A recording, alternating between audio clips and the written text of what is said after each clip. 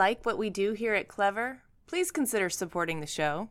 To make a one-time donation, click the link in the episode description. Thank you. Hello there. This message is coming to you from the History Extra podcast from BBC History Magazine, a collection of fascinating conversations with leading historians, giving you the lowdown on history's biggest characters, hidden stories, and greatest adventures. Speaking of great adventures, this week the History Extra podcast is brought to you by Booking.com. Whether you're looking for a culture-filled city break, a local getaway, or a far-flung adventure, you can save at least 30% with Booking.com's Black Friday deals. These deals are for a limited time only, so you'll need to book before 1st of December to make the most of them. But the good news is that you'll have the flexibility to travel anytime in 2021. Head to booking.com/Black Friday to book your next big adventure. Support for Clever comes from Master & Dynamic. We know you love great design and care about quality audio, so we know you will love Master & Dynamic's headphones and earphones. Brilliant sound and design motivates everything they do, so Master & Dynamic products are the perfect gift for the music and design obsessed alike. And after you see the craftsmanship and premium materials, we know you'll want to get a pair for yourself too. Whether you're looking for luxurious and comfortable over-ear headphones, portable and power-packed true wireless earphones, or an immersive wireless speaker, Master & Dynamic has what you need to upgrade your listening experience. Hear your favorite podcast, Clever, obviously, and your favorite songs in a whole new way. Visit masterdynamic.com and use the code CLEVER for 10% off your new pair of headphones. Terms and conditions apply. That's masterdynamic.com. Happy New Year, everyone! Amy and I are taking some time off for the holidays, so we're rebroadcasting some hits from the archives. We asked you on social media to tell us your favorite interview, and the winner is Marcel Wanders. Please enjoy this repeat, and we'll be back soon with a brand new episode.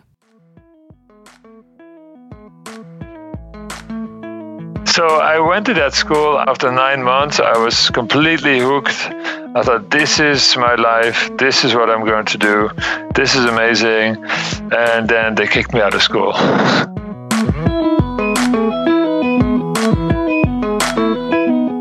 Hi, everyone. I'm Jamie.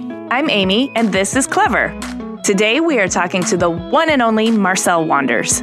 He's a rock star of design known the world over for infusing his work with irreverent humor, poetry, and romance. Work which spans the spectrum from in-flight tableware to cosmetics packaging to high-end hospitality interiors. His dreamlike furniture and lighting is unmistakable, from the renowned knotted chair to the curvaceous tulip chair or the curious snotty vase. Based in Amsterdam, he's the head of his namesake design studio, which does work for private clients and premium brands such as Cappellini, Alessi, Bisazza, Flaws, Louis Vuitton, Swarovski, Moy, and many others. He's rich on personality and intrigue. Let's talk to Marcel.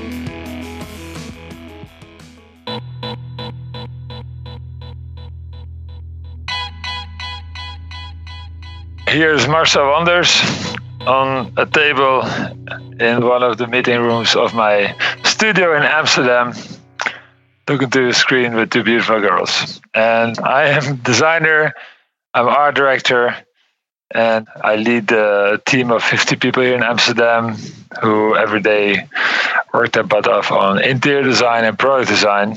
I'm art director of Moy, which is a company that works with designers around the world to create iconic furniture and lighting. I love design because it's a possibility for creators to do something that really reaches people. The intimacy of product design and the intimacy of interiors is so beautiful and so overwhelming sometimes that I really feel that I can do important stuff. I can really take people on a journey. I can give them something that makes them feel different about themselves. To have that feeling that you really do something that makes people's imagination go, or makes them feel something unique about themselves, or makes them able to step into an unforeseen, beautiful future.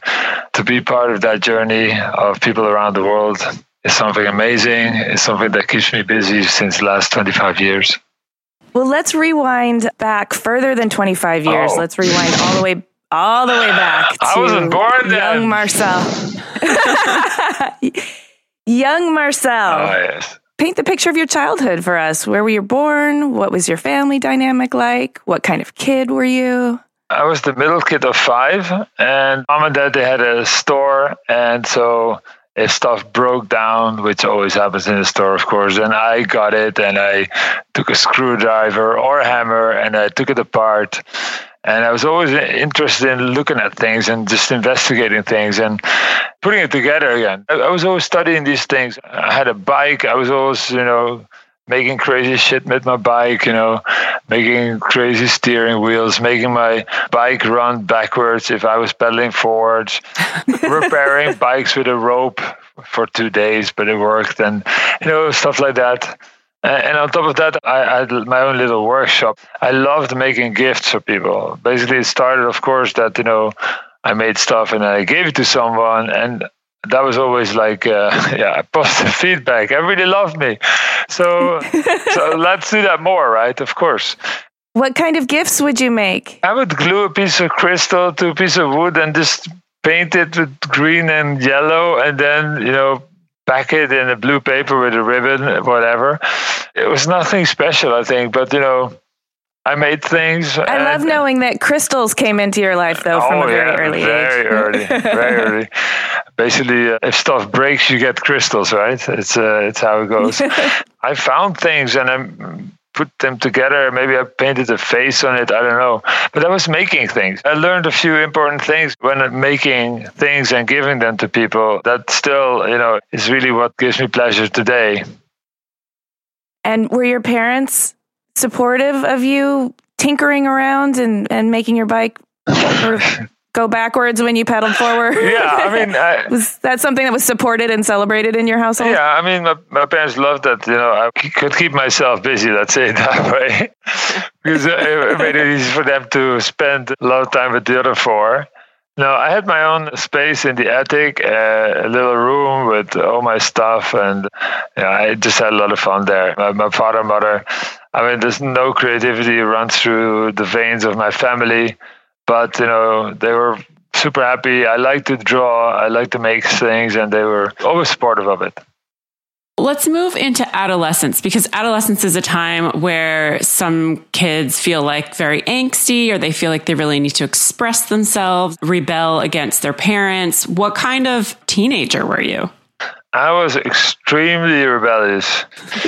Not surprised. I had no choice also. My parents were wonderful people, but super old-fashioned, and I was going to change the world, so that was not easy. And so obviously I had to fight a lot, and not only I think at home, but also in other things. I had my own band. I played the bass guitar and I sang, and we were doing rock and roll, and we were doing all kinds of crazy shit. And then you live in Amsterdam, so there's all this stuff that you have to try, of course. So altogether, it was a bouncy ride. But I think I had a good upbringing. So at some point, things turn out for the better. You have to experiment. You have to do all these things to become yourselves, right? It's easy to be a child of your parents, but then at some point you have to also become yourself. And that doesn't automatically fly. That comes with pain. That comes with experiments. And with a lot of fun also, of course. At what point did you discover art or design as something that you really wanted to get into and go to college to study? I was, I think, 15, 16 or so. And I wanted to do something creative. I always kind of knew that was something I wanted. But, design, maybe it did exist. I had no idea of it. And someone told me about landscape architecture. And I had my own plant corner in the house. And I was putting stuff together and gluing plants together and, making weird combinations. And that was nice. And so I went to this school for a day to check it out. And then at the end of the day, I wasn't so excited because everybody was wearing green boots all day. I'm like, I'm not going to wear green boots all my life. That's not me. So then I decided that's not me. So then for 2 years, I studied some other stuff. And then someone told me there's something like design, which, I had no idea of. And, quite a while ago, design was not ubiquitously present as it became later. But, to make a toaster and maybe a vacuum cleaner, sounded like an amazing thing. So I went to that school. After 9 months, I was completely hooked. I thought, this is my life. This is what I'm going to do. This is amazing. And then they kicked me out of school. Oh, no. What happened? What? Yeah, no talent. Probably no talent. Wait. I did interviews with the teachers who kicked me out later also, just to frustrate them a little bit. but also to get more clarity, because of course people, they try to do their best for me also. But I mean, the school back then, it was a very like Bauhaus-oriented, bit classical design school, like most schools, probably all schools in those days were. And I was, experimenting. I was trying stuff out, and I was just not following maybe the rules so much. I was just trying to make them or try to do something different, because I thought that was so cool about design, that you would do something in a different way and not in the same way. And so, basically my attitude to experimentation and tremendous passion that I have in everything that I do was a bit challenging for the teachers, I think. And so I tried to find another school that would want to have me, which is not so easy.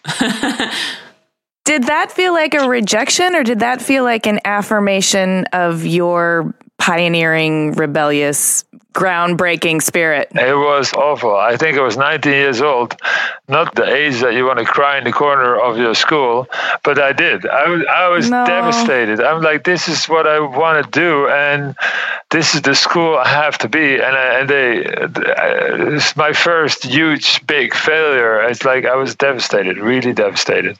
How did you recover from that? Fortunately, that became anger, which is a very positive energy if you want to get something done. It's a fiery fuel, that's true. Yeah. So I went to a school in Maastricht that wanted to have me, which is really not the best school, but they wanted to have me. And then the year after, I started studying also on another school. So I did one day school, which is more about jewelry, and another school that was really about industrial design, but that was in the evenings and the weekends. So I did 2 schools. And then at the end, I stopped with these 2, and I went to another school, which is in Arnhem. By then my luck had turned. I started to understand what design was. I won a few design prizes already. My work was exhibited in important exhibitions while I was in school. Some products were in production. The Olympic Games would come to Amsterdam. So there was a question, who could design the prizes for the Olympic Games? And so I thought it was cool. At the end, there was like 76 students who brought their work to the jury. And out of the 76, 66 were from design school, the school that I was kicked out of. And then there was me. And so these 66 kids all had been working together with the teachers for 3 months, whatever, to do all this. And I had done my proposal just in my evening hours, because basically my school didn't support this whole idea. And then I won. I won out of vindication. And I remember to the day that, I was working so hard and I was pushing so hard, and there was nothing I didn't study. There was no moment that I didn't think of all the big players and all the thoughts I could think of. But that was like, suddenly I felt, I'm done. I'm accomplished. I'm ready. For 2 weeks, I did at least nothing. There's nothing. And then, of course, start to move ahead. But I remember that I felt like I'm basically done. I have proven my point, and I'm going to be a great designer. And yeah, that was cool. After graduating and feeling like you've arrived and you're clearly on your way to becoming the world's leading designer. Right. Yeah. Okay, so how do you take those first few steps into the professional? After these 2 weeks, I became a little bit more modest, of course, right? You understand that. I'm sure. It was just 2 weeks of pleasure, and then, of course, there was big problems, and I had to study again, and I have to save the world, I have to try to find a way to do this job, and, of course, hard work. Well, how did you do that? What were the first few steps into the professional world for you? I was lucky because the last years of my school, again, what I said, some work was in production. I had won a few prizes. I had work in big exhibitions. So by then I was a bit known here in this little country. So it's not a lot, but for that moment it was a lot. So my work was presented in the National Design magazine on the cover and published with like 8 or 9 pages. So it was really ridiculous in a way. And so automatically I had quite some work also. Quite a lot of it was, of course, very cultural work. One of the projects was a project for KLM. I was asked to do the business class service, the in-flight service. So I did that, and there was 3 other groups that also were in 2 big studios here in the Netherlands, and then also Borodjek Sipek was asked. So I was the brookie, the little guy, and then there was Borodjek Sipek, which was at the top of his career. And of course, these 2 big studios, they won because KLM was super happy to work with a serious company and not with 2 crazy people. I got to talk with these guys, and the studio that won the competition, they asked me, Marcel, don't you want to come work with us? And I thought, this is great. I can really do a few years of real practice in not only cultural stuff, but real stuff, right? Real work. And so I said, okay, I'll come work with you. If I get paid more than any other designer in the team, I'll be there only for 3 years. I'll pick my own projects, and the first project that I want to do is the KLM project. And they said, yes, okay, of course. And so I was there for 3 years working on the KLM project and so many others. And it was an amazing time. I did all kinds of interesting stuff for telecom. I did stuff for pregnancy tests. I did all kinds of stuff and learned a lot from a fantastic team of really great designers. That does sound really, really exciting. I'm also very impressed and a little bit jealous of your ballsiness to just demand what you want and then get it. I had my own studio, and my studio was having a lot of work. So I had to stop, for 2-3 years, my company, which was nothing, but it was my company, right? I'm like, okay, I will do it. But, basically you're buying my company for a few years, so you better, come up with something. Sure. If they wouldn't have done it, it would be also fine. So they were cool with it. I was cool with it. And we had a wonderful time. You've had a long career with many dazzling chapters. Before I started there, it was like one and a half year, and then I worked with them for 3 years. Then I started a studio together with 3 others. We shared a space, but basically I started my own studio, which moved then to Amsterdam later. And that's what I'm doing since. But there's all kinds of steps, of course. 2001, then suddenly there's Mooi, and we start to do interior design. So there's quite a few big, important steps in my life, of course, like in the life of everybody, right? You get married, you get a baby, big things. Oh, yeah. Tell us about these big, important steps. Let's see, big picture. Coming out of school, working for 3 years at Landmark, setting up my studio in Rotterdam, then 3 years later moving to Amsterdam, then making the Nodder chair, working with Capellini, making the airborne snotty vase, then setting up Mooi, doing my first interior project, the big one in Miami. My daughter gets born. Lately, I did a big exhibition of my work in the Stedelijk Museum in Amsterdam. So, a few highlights here and there. Yeah. Just a few. Yeah, just a few. When your daughter was born, did that shift your perspective at all? Did that bring anything into focus, or did that change your priorities? How did that affect you and your work? No, not at all. I think really, it sounds really awful. I'm an awful father. I'm not. I have a wonderful relationship, an extremely nice daughter, which, I have a great relationship with. But basically, I don't know, I didn't start suddenly to make children's toys or, all that stuff. I didn't suddenly start to work less, it really didn't change so much for me. I just felt, of course, more whole, and I felt more responsible, but, I always felt responsible for a lot of things. It didn't really make a big difference. I think over time, my daughter became more important when she grew older. Today, I think it is more meaningful for me than when she was born. That's maybe weird, but if I'm honestly, that's basically it. But I never felt that there's any competition between my family or my work. I've always took the time to be there with my family, and I always took the time for my work. The only one who maybe didn't get time enough sometimes was me. But I'm super okay with that. I have not too many needs on that point. Me time, right? Yeah, self-care. I don't need it so much. I mean, if I'm with my family or I'm at work, that's me time, right? I don't need nothing else. Well, I feel like if you're really passionate about what you do, a lot of times it doesn't feel different than spending time just doing things you love. It kind of feels like me time.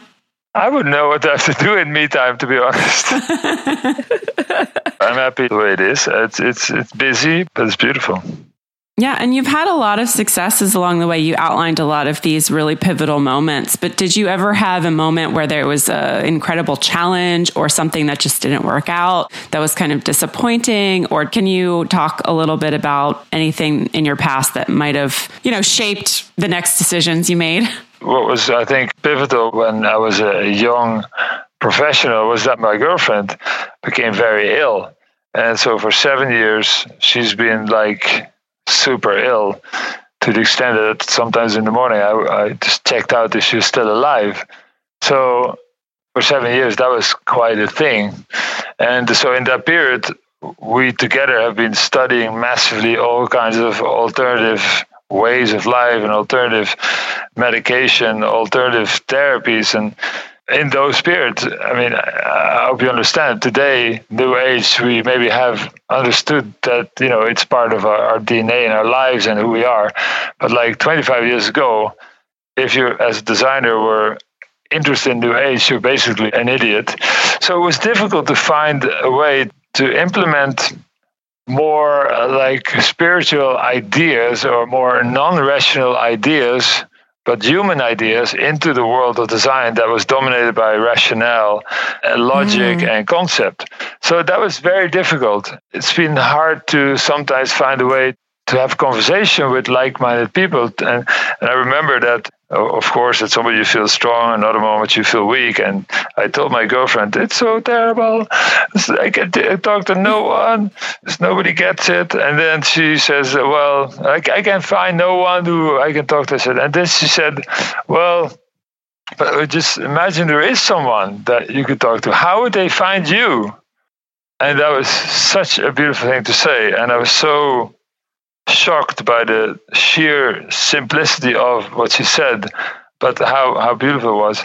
And so I thought, if I can find them, they can't also find me. And so basically I started writing down what I kind of had deducted from this life. And I built a bit of a strategy and a philosophy around design that was mine. And so I wrote the book in 10 chapters on my thinking.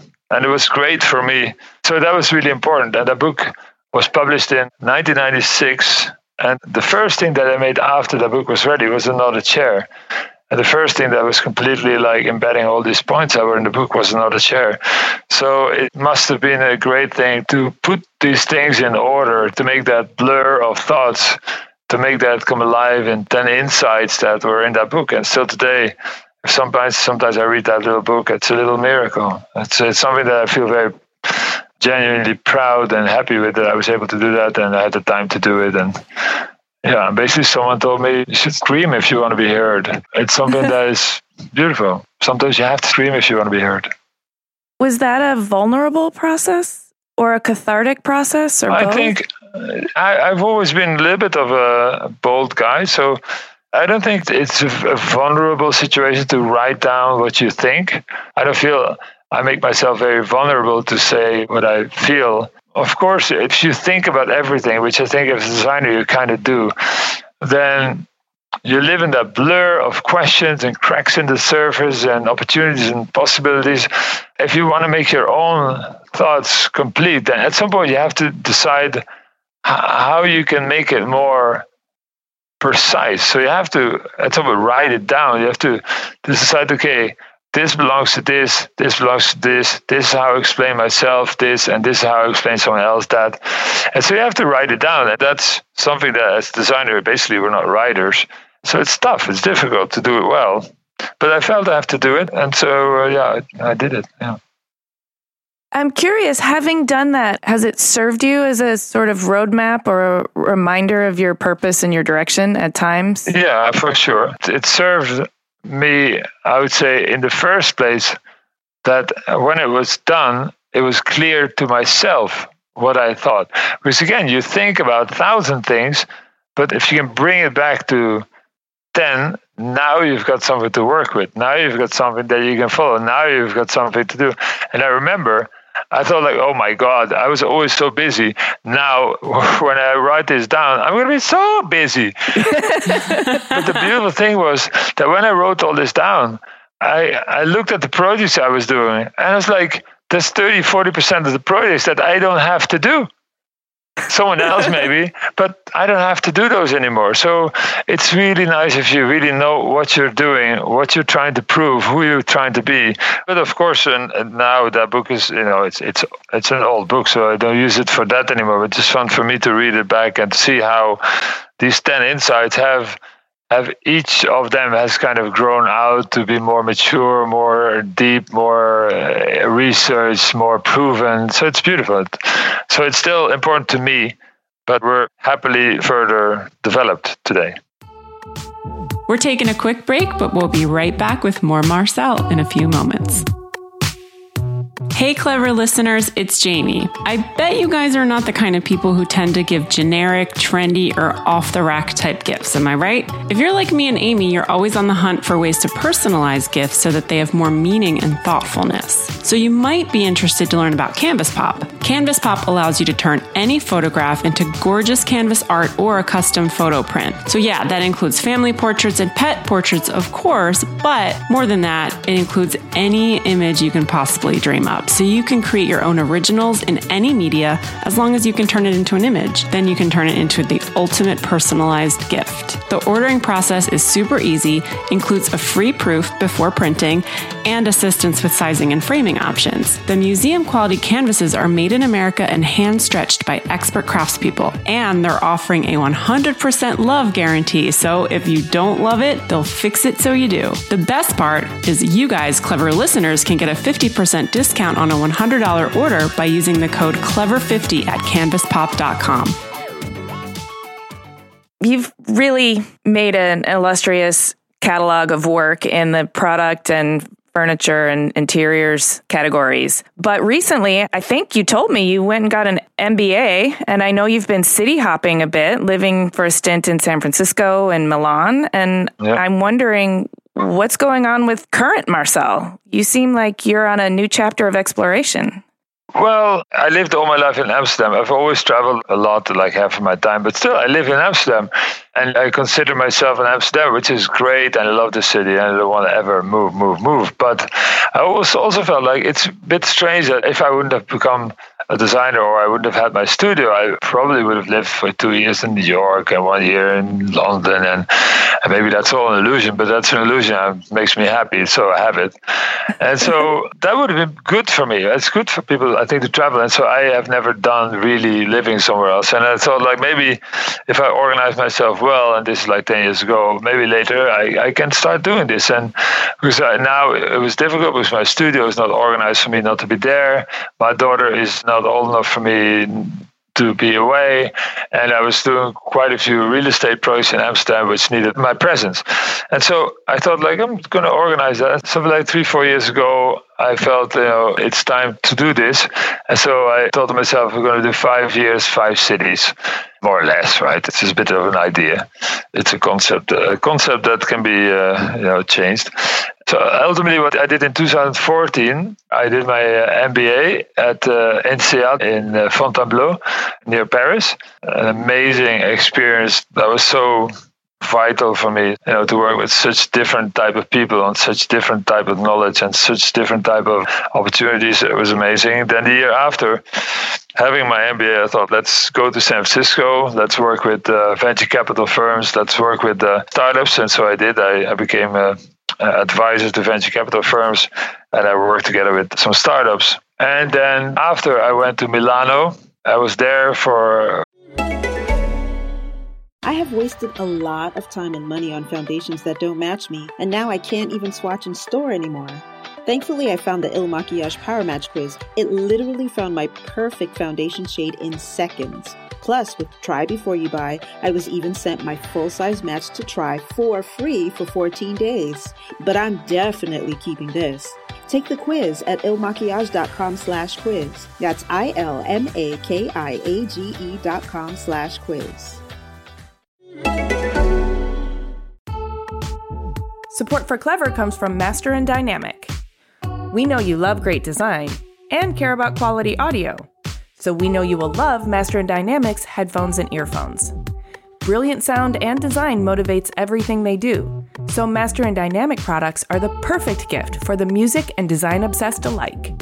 And after you see the craftsmanship and premium materials, we know you'll want to get a pair for yourself too. Whether you're looking for luxurious and comfortable over-ear headphones, portable and power-packed true wireless earphones, or an immersive wireless speaker, Master and Dynamic has what you need to upgrade your listening experience.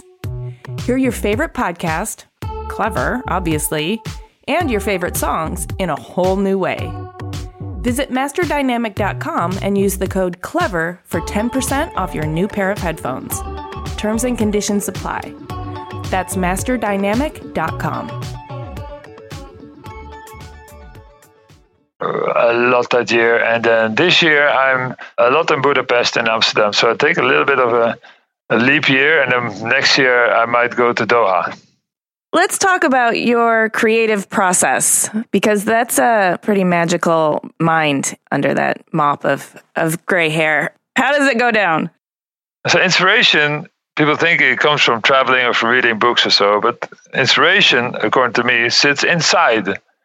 Inspiration is the burning fire that drives everything you are, that drives everything you think. It is basically the big question of your life. What do you do here? What's important? How you do that? Or how can I make a design topology that's more humanistic, that's more romantic, that's less technocratic, that is more durable, and that generates psychological sustainability in the world? So that is a question. That is the purpose of everything I am. That is what I'm going to prove. That's what I'm going to do. And so everything I see, everything I read, everything I hear, everything I smell, everything that comes my way is selected on this magnetic question. That question is a big, big, big magnet. And if anything passes by that can be meaningful in any way on that subject, to be a little bit of a part of an answer of that subject, it will stick on my brain and it will not leave. So the inspiration is that question. The answers come from outside. And they come from any possible direction, of course. Sometimes, crazy shit happens and still is meaningful to a thought. You never know. But the inspiration is inside. That's a question that is with me for 25 years, and it hardly changed. Are there any conditions you can create for yourself that are conducive to synthesizing all of that stimuli? No, the only thing that I have to do is not sleep. Oh. I hardly have a good idea when I sleep. So not sleeping is a good thing.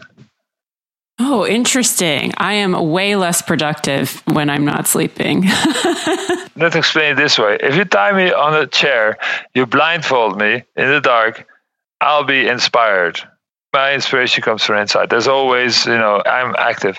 And I'm telling myself this also to make sure that there will never be a situation that I feel I cannot be creative. Because I don't accept any rules for creativity. It will be there because I demand it to be there. I'm not going to be in a position that, I can't travel, so I can't work. There's nothing nice to read. I have no ideas. Fuck that. There's no rules for creativity. I will find the answers on my questions. I will. Nothing can stop that. Follow-up question. If you're this ever-flowing fountain of ideas, what's your editing process like? I mean, are all these ideas worthy, or do you have to toss them out? And if so, what's your criteria? I make huge amount of irrelevant and unimportant things. And the good thing is that sometimes that's something I see myself, sometimes my clients or my friends, they hold me back, say like, Marcel, are you crazy? Or this is not worthwhile. And sometimes, nobody sees it and the market thinks like, what was this guy sniffing?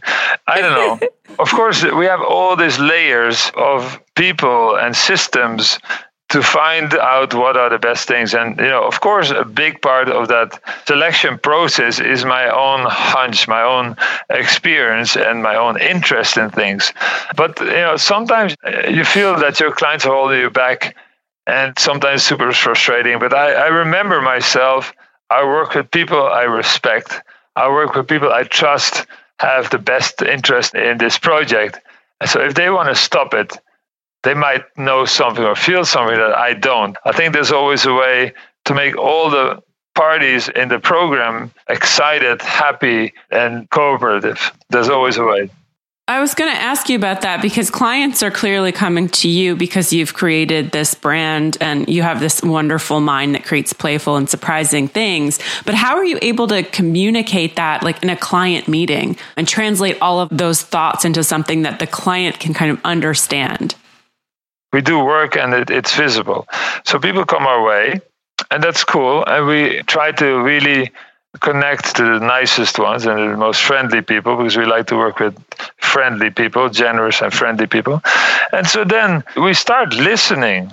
We start to listen to people because if we work with people that we respect, then I'm not going to tell them what to do. I'm going to ask them what are we going to do. Basically, if I think about what we do in general, if I make an object, I feel that it's my baby, right? So, and of course, if it's my baby, I'm the mother. And my client is the father. And so obviously, to make good babies, you have to make sure that you find a beautiful father because you can't make a beautiful child with an ugly father. You can't make an intelligent child with a dumb father. So you find good fathers. Now, if you have that father, you have to make sure that he gets a chance to put his genetic information, his quality, his power, his superpowers, he has to be able to put that in that project. And so you want to work together. I mean, you want to make sure also that the father, at the end of the line, when the baby is out, that the father recognizes the child as his. Otherwise, he doesn't take care of it. So all that makes sure that if you listen, and if you are with a client together on a project, of course, if you show a drawing, he recognized that drawing from the conversation you had before. So it becomes more easy to explain what you want to do. And it's not just like only a big surprise. It's a surprise, but it's also a recognition. People see, yes, that's really, we talked about that. And now I see it real. It's different than I thought, but it's the thing, right? So you want to make sure that you have a positive working relationship with respect to get the best of both worlds or all worlds, let's say it that way, into the project. I love that analogy because so often when babies are born, you can recognize both parents and the baby, but they never look like what you would imagine a hybrid of those two individuals would look like. So that element of the father being able to recognize itself so that he can take care of the project is super important. It's super important. Yeah. I hear stories of designers that, they did design a chair for company X and then the company X doesn't want it. And they go with the same drawing to company Y. And I don't know, I've tried it once or twice. It never works and I don't want it to work. It's ridiculous if it could work. It's like being a cook. You put the egg in someone else's nest. It's not what I am. I'm a nest builder. I build nests. Okay. I build nests, yeah. There might be cuckoo in my nest, yeah. Okay, so you've had a pretty public life. I mean, you're on the map as a designer. You've done a lot of interviews, a lot of public speaking, a lot of appearances. Do you think the general public's perception of you is who you are? And often designers don't have a chance to really talk about much more than their last project in media opportunities. So I want to know if there's something that you think the people would be surprised to learn about you. Well, I'm sure there's a huge amount of things they don't know. And whatever I do or say, the amount of talk that goes around the world is just like incredible. And it could be funny if it wasn't so dramatic sometimes. I don't know. I don't know exactly what people think. Just the other day, I was on a website, and it's I don't know, some celebrity website.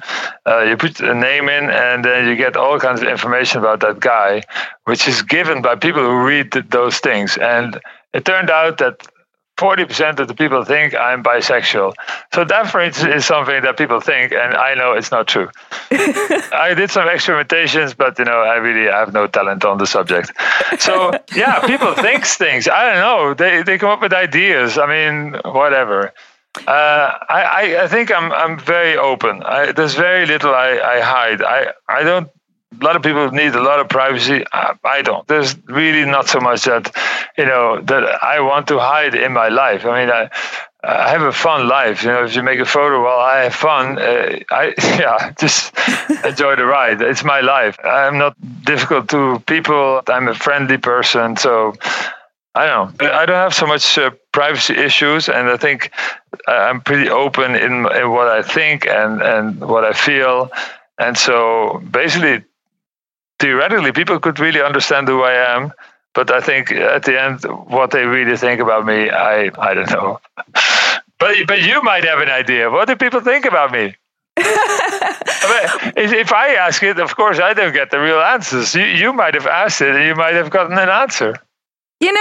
That's an interesting question. I think that you definitely give off kind of a swagger and a charisma that I think intimidates people and excites people. So then the shallow, simple people will come to really shallow, simple conclusions about you.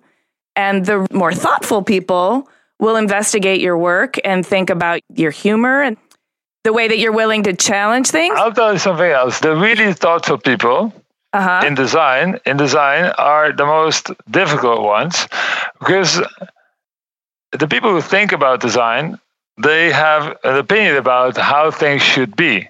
And so they become design fundamentalists because they think that now, because they know how things should be done, they think that therefore they know how I should do my work, which of course is ridiculous. It's design fundamentalism, right? I mean, we don't want it in the politics, but in design, it's the one treatment that we give each other. It's counterproductive to the whole design process. The whole point of design is that we have different opinions and that we can excite each other with a new idea. Yes. Instead, the people who really think they know design, they have their own idea and they think everybody should follow that principle, which is ridiculous. Design fundamentalism is a big thing. We should write a book about it. It would be so much fun. It would be a very cynical book, I think, which maybe I therefore shouldn't make. If you think about what people think about things, it's really dominated by what they think for themselves.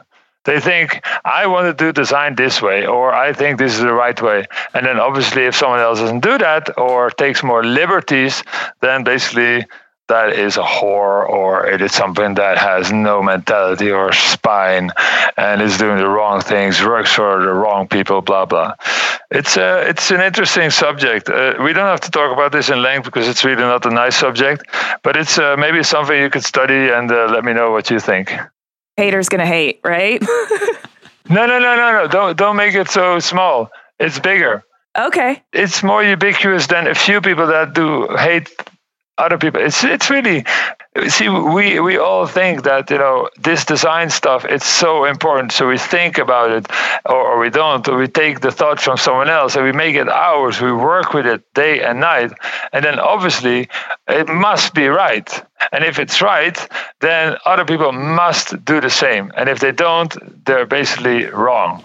So it is something that all of us have if we are not very careful. Yes, I see what you're saying. It's not a few people. It's most of us. I have to fight it myself. I see work and I'm like, And I really try to be straightforward and think, okay, this is not my work. This doesn't have to follow my rules. Let's look at it again. And I'm trying.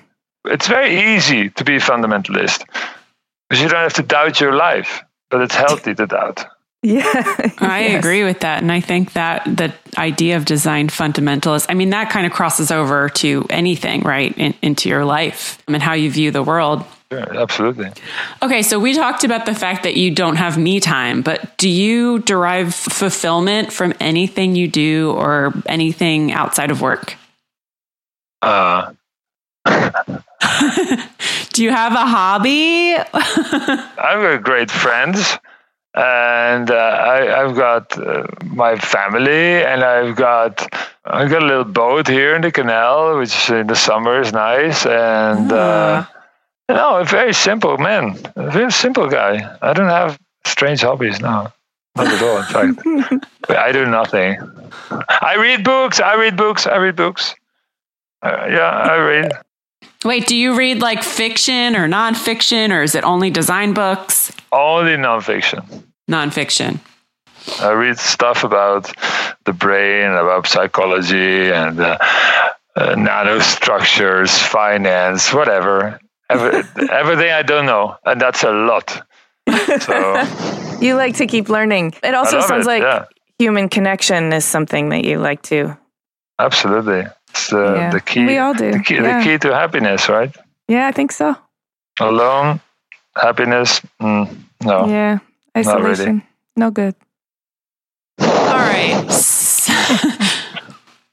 Back to your studio. What's the future of your studio? What's exciting? What would you love to do? Or where would you love for it to go? Well, we have a fantastic studio. We're about 50 people, and the studio is, it's a very special place. We started doing product design. We started now to do interior design for a few years. The philosophy of my work, things are always whole. They're always like, you have to look at them from all sides. If I make a cup, I don't care about the ceramic. I care about everything. And so basically, we look at projects from all kinds of ways. Everything becomes an opera. Everything has 1,000 things to be decided on. And so the teams are very multidisciplinary. And that's something that is so beautiful, because you get all these specialists that work together in such a wonderful way. And for special projects, sometimes we take aboard other people that have a crazy specialism. It could be a poet, could be psychologist, could be whatever, police guy.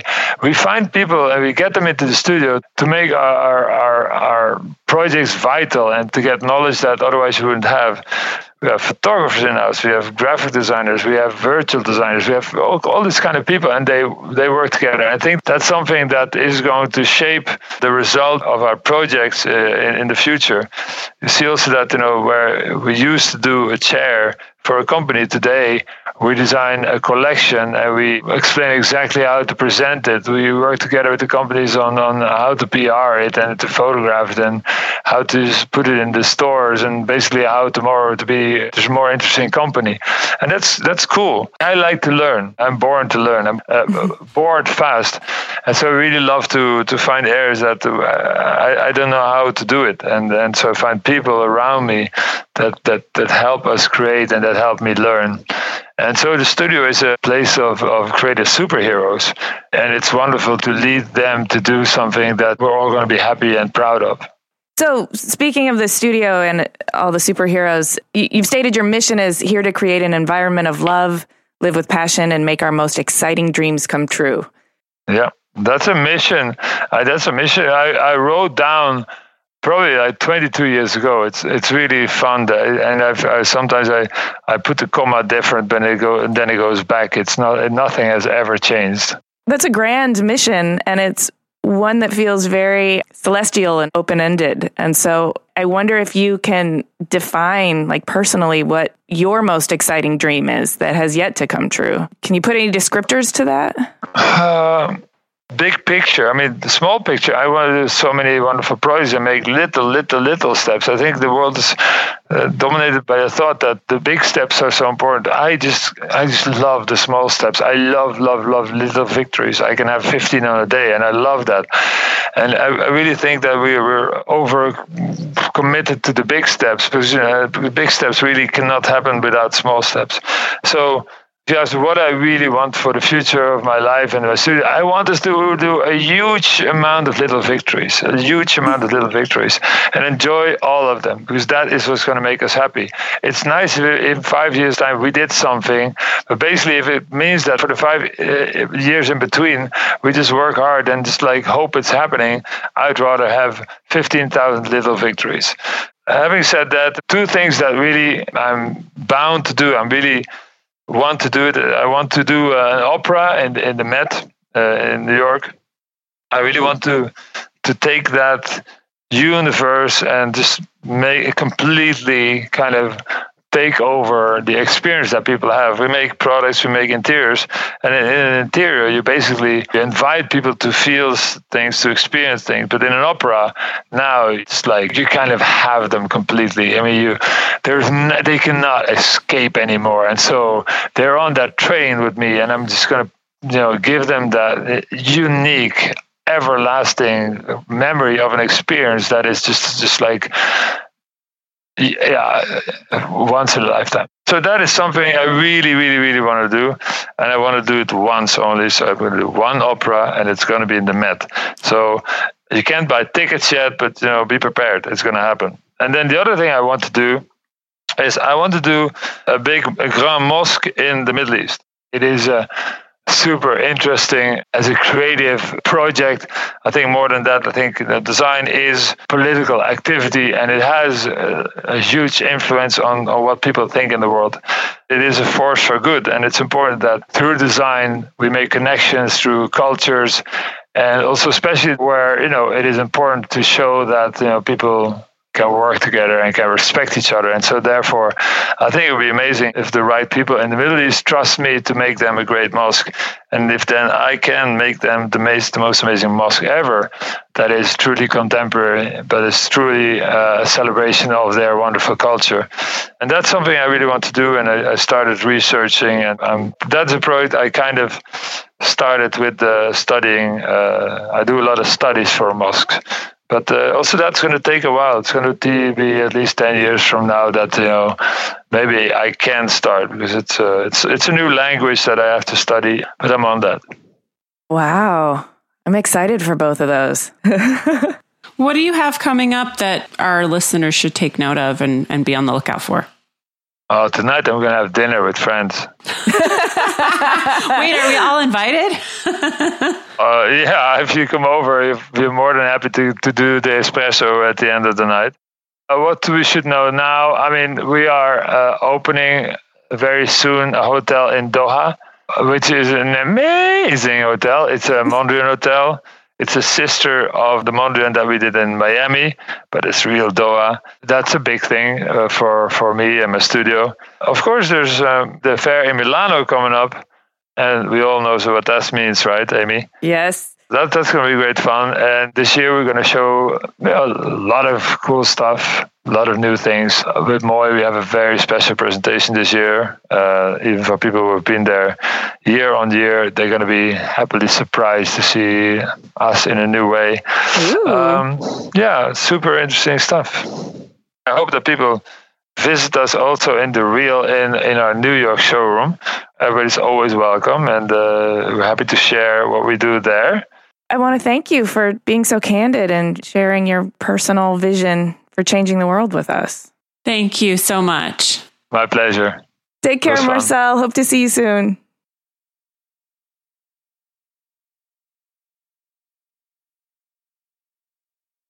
I want to be inside of his brain. I love that he talked about inspiration being something that's inside of him that he can channel. He said he makes a lot of work, and sometimes he shows it to people and they're like, no, you shouldn't do that. And then some people are like, yes, this is an amazing idea. So I think it's really important to look at inspiration as something that comes from actually making things or writing things down or just trying all kinds of things. It's more about the amount of work and being prolific and then finding something within all of that works, rather than just like sitting around waiting for the sunset to inspire you to make something. Like, you can't go out in search of an epiphany, right? Right. But I think it's really important that he said it's something inside, because so many people think that inspiration is an external thing that they have to find from somewhere, as opposed to a nourishing of your internal world with external stimuli. And I think it's a parallel to self-worth. People sometimes look for their self-worth in external validation, and it's ultimately a recipe for failure and emotional instability and energetic meltdowns. Sometimes external validation can nourish your self-worth, but your self-worth comes from within, and you're in charge of feeding it with the types of things that you seek out and the way that you take care of it. And inspiration is the same way. You're in charge of feeding it and taking care of it, but it's inside already. You just have to maintain the apparatus. Right. I also loved the way he talked about a project is a baby, which we can all relate to, right? When we give our creative selves over to a project, it really is like birthing a baby. And I didn't get a chance to ask him about postpartum because I have a legit question about whether he feels the up and down of giving birth to a project. But this two-parent situation, these two genetic inputs that have to happen to create this project, and absolutely, the father has to recognize himself in this baby or else he won't feel compelled to take care of it. And that idea of the hopeful designer going around with this portfolio full of ideas, client after client, saying, don't you want to make my project? You can see now how that doesn't work. It has to start with this communion of two genetic identities, and then it has to be born from that.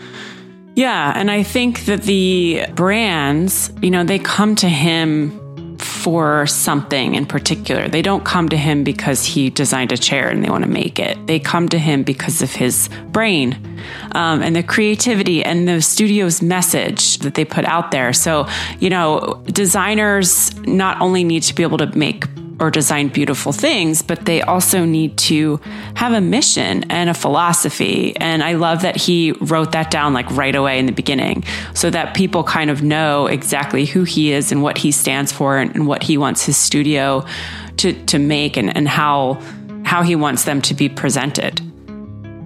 Okay, one last thing I think that was really awesome about this, and I'm going to remind myself to practice this, the small victories. A gazillion small victories in your lifetime, I think, is ultimately a more enjoyable life than, years and years of misery and hard labor for the one big victory, right? Which we all know doesn't have as big of an impact as we think it does. You can't live forever off one accomplishment. So celebrating the small victories, I think, is exactly what keeps your engine fired up to keep doing more. Absolutely. Hey, thanks for listening. Before we wrap this up, we have some exciting news. We're producing our first sponsored episode in collaboration with Interface, and we can't wait to share it with you.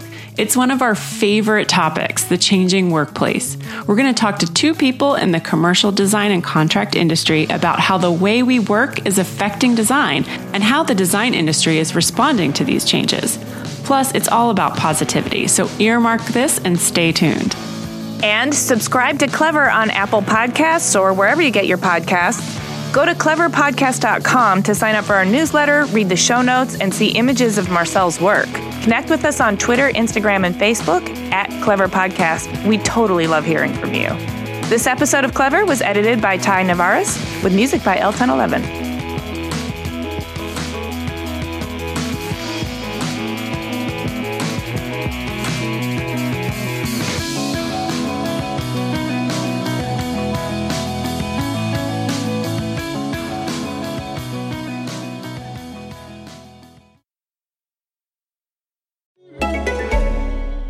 Hi, I'm Neil Innes. And I'm Andres Bartos from Passport. Each week, we travel to a new place to tell you enlightening, smart, and just plain incredible stories which have shaped our destination. We want you to experience the world with us. And so does this week's sponsor, Booking.com. And the best news is they're about to have the biggest sale of the year, where you can save 30% or more. This is a limited offer, so make sure you book before the 1st of December 2020 to travel anytime before the end of 2021. Find amazing deals now at booking.com/Black Friday to come and travel with us.